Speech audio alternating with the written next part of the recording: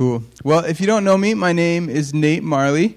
Thanks, guys. And this is my first year on staff, and I'm stoked to be here at Central. I've been getting to know the campus a little bit. Michael and I, the other day, or a couple weeks ago now, we went on a little tour, and he had me learn buildings so I could do a quiz, and I had to walk around and show him. And so I'm starting to get to know the campus pretty well. I did pretty well, right, Michael? Thanks. So I'm getting to know it. Feeling more comfortable, and I love you guys. You have just been such a welcoming community for me and for my wife Maggie. That's my wife back there, Maggie Lane. So we're just so excited to be here. Thanks, Wilson. So if you haven't been with us, we're doing a series in Romans. We're going through Romans this quarter, and so I'm just going to give a little recap. If you haven't been around. And if you have been around, that's good to recap. So Paul, in the first 3 chapters of Romans, has been describing the hopeless condition of man. It's kind of heavy. So we learned in the first 3 chapters that all of humanity is disconnected from God because of our sinful nature. And there really isn't anything that we can do to earn our way back in right relationship with God. And so that's Paul sharing this with the Roman community, and his heart, that God's heart, that He loves us so much that He wants us to know that we're in trouble. And Michael gave us the image that Paul's trying to help us understand that we're drowning, and that we're in need of a lifeguard. Or Tony gave us another image of that we are injured. And that we need to see an x-ray of our hearts so that we can see that we really do need a doctor if we want to be healed and if we want to live a healthy life with God again. And so then at the end of chapter 3, we learned that it is through the death and resurrection of Jesus Christ that we can be brought into a right relationship with God again. He's the only lifeguard. He's the only doctor able to heal us. And then we learned last week in chapter 4 from Meredith that faith in Jesus is the only way that we are justified or made right with God. Just as Abraham was the example that's used in Romans, he was made right by his faith in Jesus, by trusting in what Jesus said he was going to do. Jesus wasn't around yet. By trusting what God said he was going to do. And so that's the context that we're looking at when we're coming into chapter 5, which is where we're going to be today. So we're in Romans chapter 5. So you can turn there right now. And I'm just going to read, I'm going to have Sims read, and we're just going to read 1 through 11. I'm going to talk through the rest of it too, but I don't think we'd have time to read through all of it. So as I'm talking about it, the second half of the chapter, I want you to read through it with me, but we're not going to read it aloud. So Sims, go ahead and read that. Therefore, since we have been justified through faith, we have peace with God through our Lord Jesus Christ, through whom we have gained access by faith into His grace in which we now stand. And we boast in the hope of the glory of God. Not only so, but also our glory in our suffering, because we know that suffering produces perseverance, perseverance character, and character hope. And hope does not put us to shame, because God's love has been poured out into our hearts through the Holy Spirit that has been given to us. You see, as just the right time, when we are still powerless, Christ died for the godly. Very rarely will anyone die for a righteous person, for a good person, or someone might possibly dare to try. But God demonstrates His own love for us in this: while we were still sinners, Christ died for us. Since we have now been justified by His blood, how much more shall we be saved from God's wrath through Him? For if, while we were God's enemies, we were reconciled to Him through death of His Son, how much more, having been reconciled, shall we now be saved with His life? Now only in this so, but we also boast in God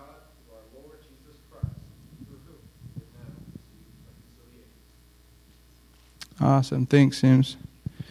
So I could honestly write a dozen different messages from this chapter in Romans, because each of these verses and paragraphs are huge in their message and their implications for us.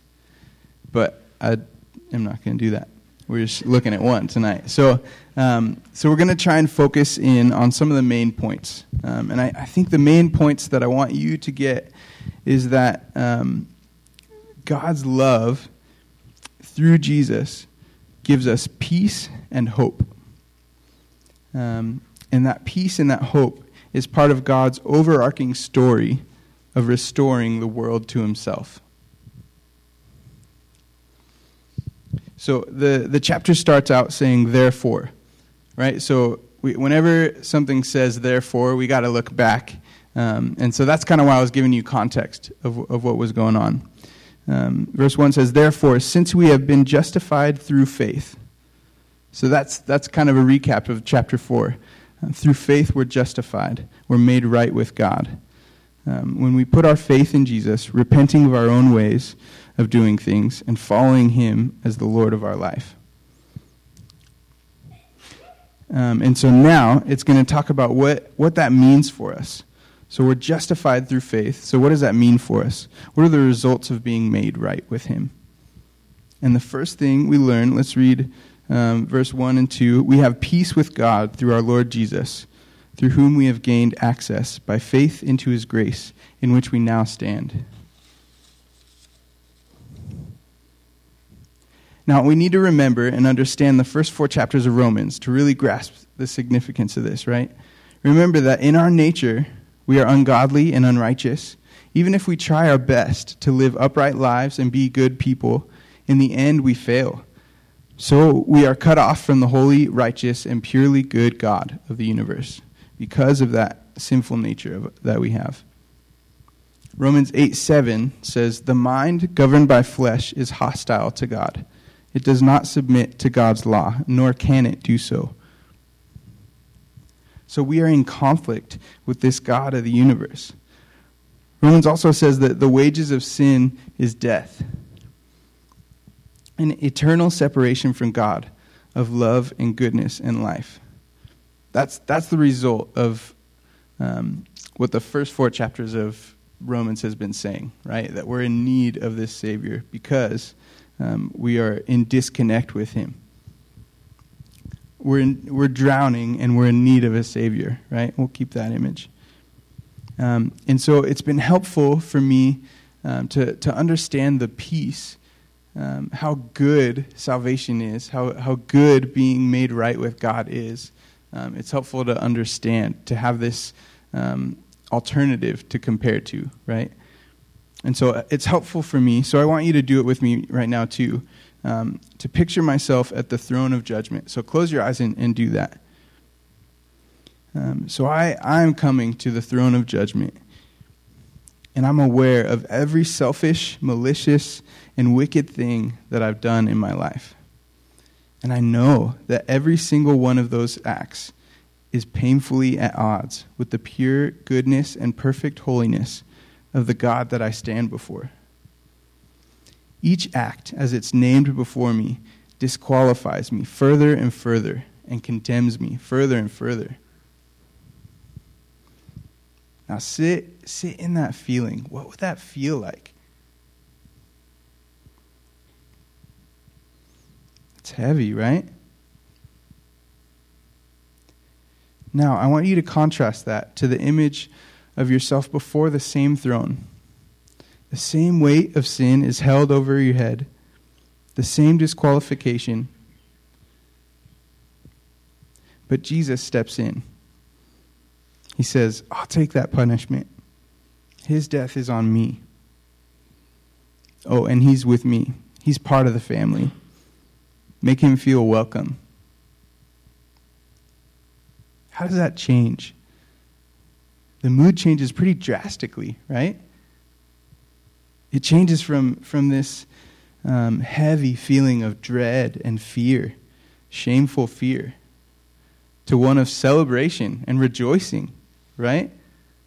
Because all of a sudden, we're at peace with God. There's no enmity there. There's no tension there. There's no conflict there. But since we have been justified through faith, we have peace with God. And we experience this peace in several ways. I think it's an objective peace that speaks to our past. So I think this peace speaks to our past, our present, and our future. And so it speaks to our past in that it says that there is no longer conflict or enmity between us and God, right? We're good. We're in the fam. Our past sin is erased. Now let's think of a kingdom with me. And it's kind of hard for us because we don't live in that kind of culture or that time period of kingdoms and kings. But if you've seen, like, I don't know, I'm a nerd, so sci-fi fantasy kind of stuff. These kings, thanks. A king has a nation, and it's warring between another nation, right? And so with that warring between nations, there's conflict, there's kind of hatred, there's we hate them, we don't want to be with them, we can't stand the sight of them, right? But when they resolve that conflict, they're no longer enemies. That's kind of what I think of. And that's how it is with God. There's no more conflict, there's no more tension between us when we have that peace, right? That wartime versus peacetime. And when warring nations come to peace, there's also an establishment of a relationship and working together, right? This peace also speaks to our present. We experience a loving kindness and a friendship with God that works together. He wants to live life with us. He wants to do life with us.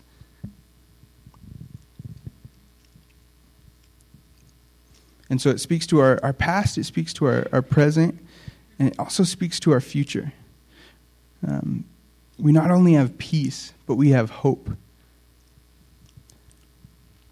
Verse 2 says, "We gain access by faith into this grace, which we now stand and boast in the hope of the glory of God."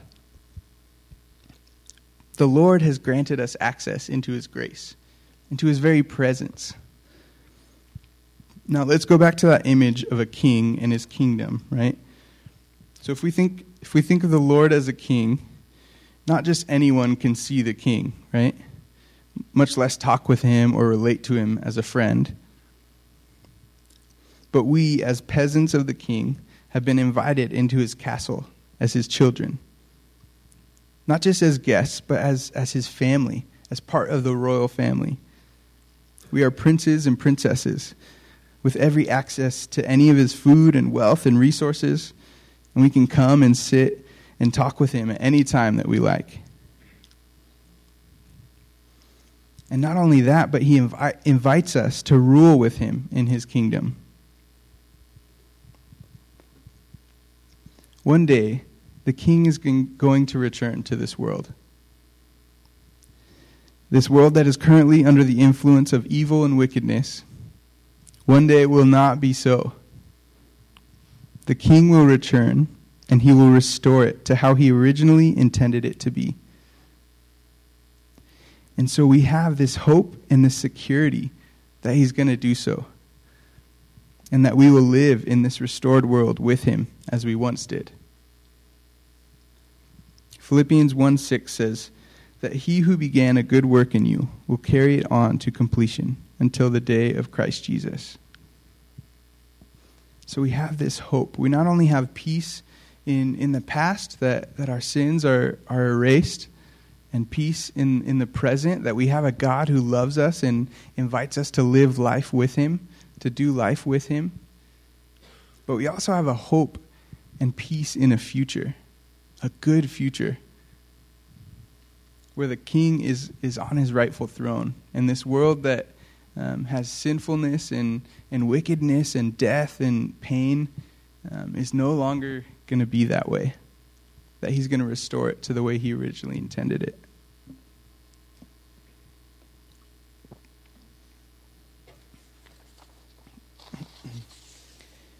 And it's this hope and confidence that carries us through difficult times, as it says in verse 3 through 5. Not only so, but we also glory in our sufferings, because we know that suffering produces perseverance, perseverance character, and character hope. And hope does not put us to shame, because God's love has been poured out into our hearts through the Holy Spirit, who he has given to us. Because we know we are secure in Christ, and we look to the future time when he restores the world, we can push through suffering and allow God to transform us into people that are more and more like him. 2 Corinthians 3:18 says, "And we all, who with unveiled faces contemplate the Lord's glory, are being transformed into his image with ever-increasing glory, which comes from our Lord, who is the Spirit." As we stand in his grace, the Lord has not only restored us to a relationship with him that is free of guilt, but he is also restoring us into a full and complete image of God. And I think this is why understanding our peace in God through Jesus as more than just a feeling is really important. There's going to be times in our life that are hard, right? We all know that. Life's hard. There's going to be times that are really frustrating, really disappointing, really discouraging. And that's true for believers and non-believers. That's true for people following Jesus and people that aren't following Jesus. But the difference is the peace that we have in Jesus. Not just a feeling. So when we don't feel that peace, when we don't feel at peace, when we feel the conflict of the world, when we feel the result of sin's work on our world. In that time, we have a hope and a peace in Jesus that's deeper than just a feeling, but it's a trust and it's a faith that we're not always going to feel.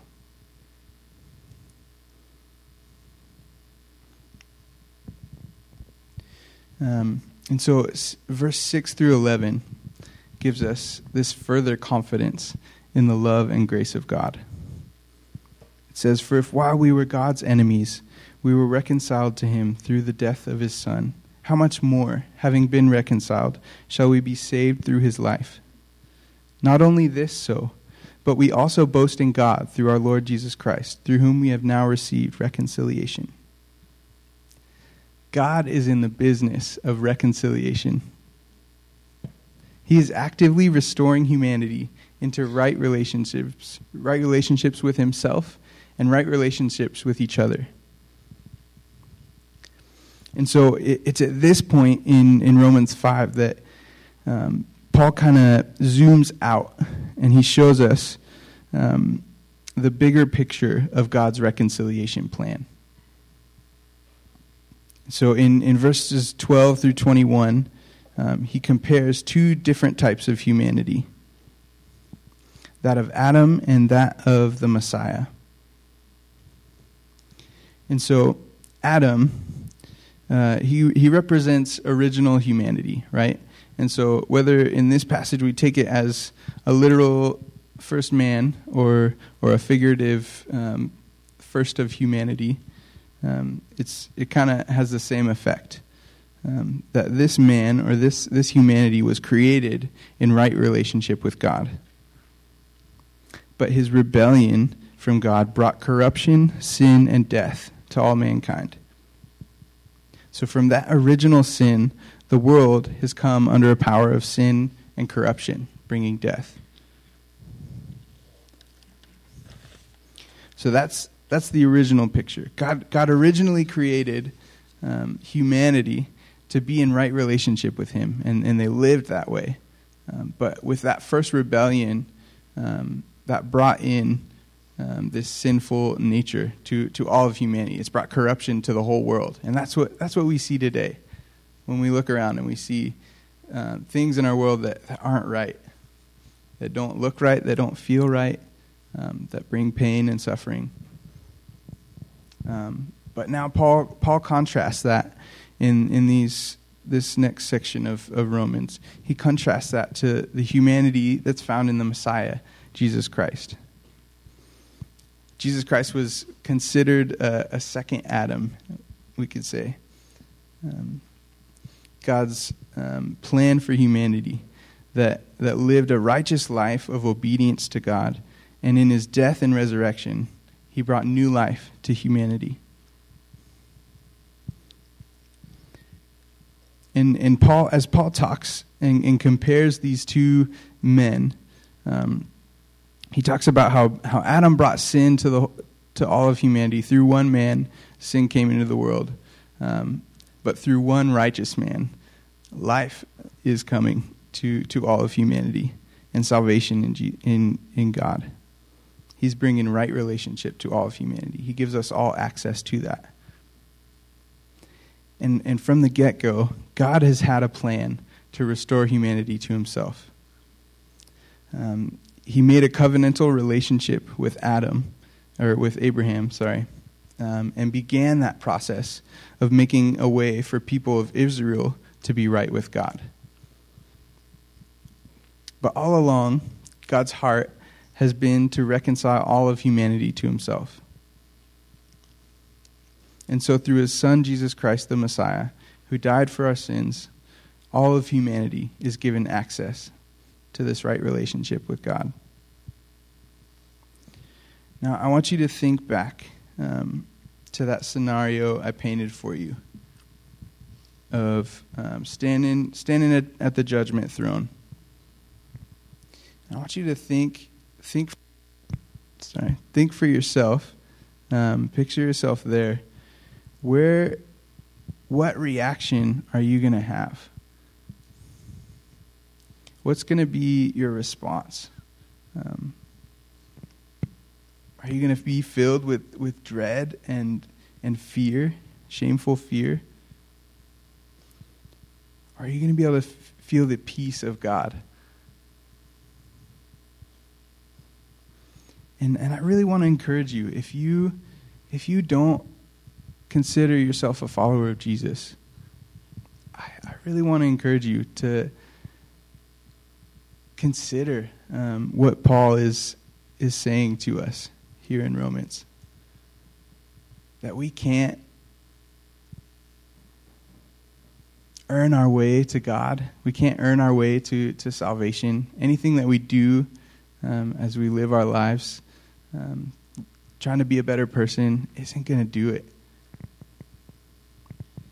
And we have a God that loves us so much that he wrote this beautiful story of bringing his own Son into the world to take on that death and that sin that we've done. He took that on himself so that we could have access to God. So that as we're before the judgment throne, he could say, I got that. I'll take his death. He's with me. He's in the fam.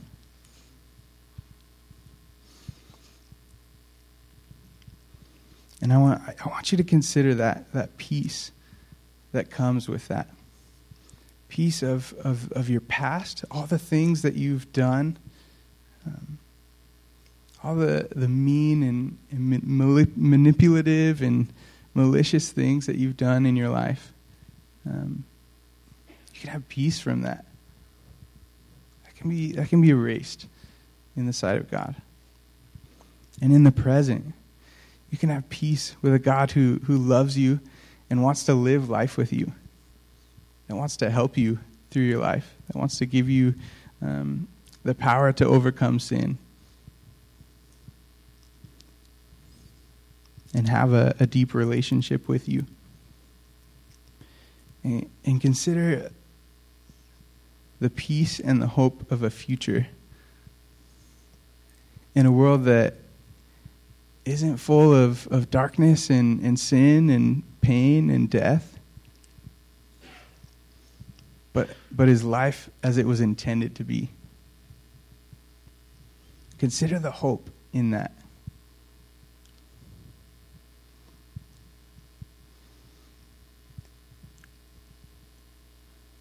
And if you're already a follower of Jesus, if you consider yourself a follower of Jesus, I want you to ask yourself, are you experiencing this peace?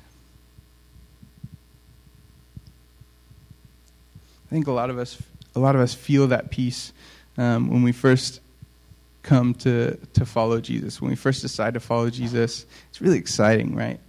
It's like a new romantic relationship where it just feels good all the time, and you've got the butterflies and all that stuff. Maggie knows what I'm talking about. And it's like that, right? But then things get hard.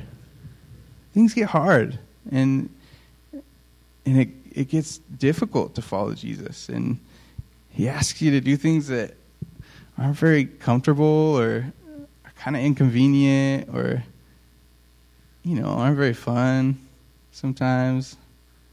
It's hard. And sometimes there's people around you that give you a lot of slack for being a Christian. Maybe some of your professors talk down on Christianity. I know I heard that a lot in my undergrad, in biology classes and all that. So are you experiencing the peace of God in the midst of not feeling the peace of God? So I want you to consider that. And I want you to, wherever you're at, consider talking and praying with someone next to you, and ask for that peace. That's not just a feeling, but that the Lord would really grow in you a trust and a hope and a joy in the future and what's to come that can get you through the difficulties of this life, right? The worship team can come up again. I'm gonna pray for us again.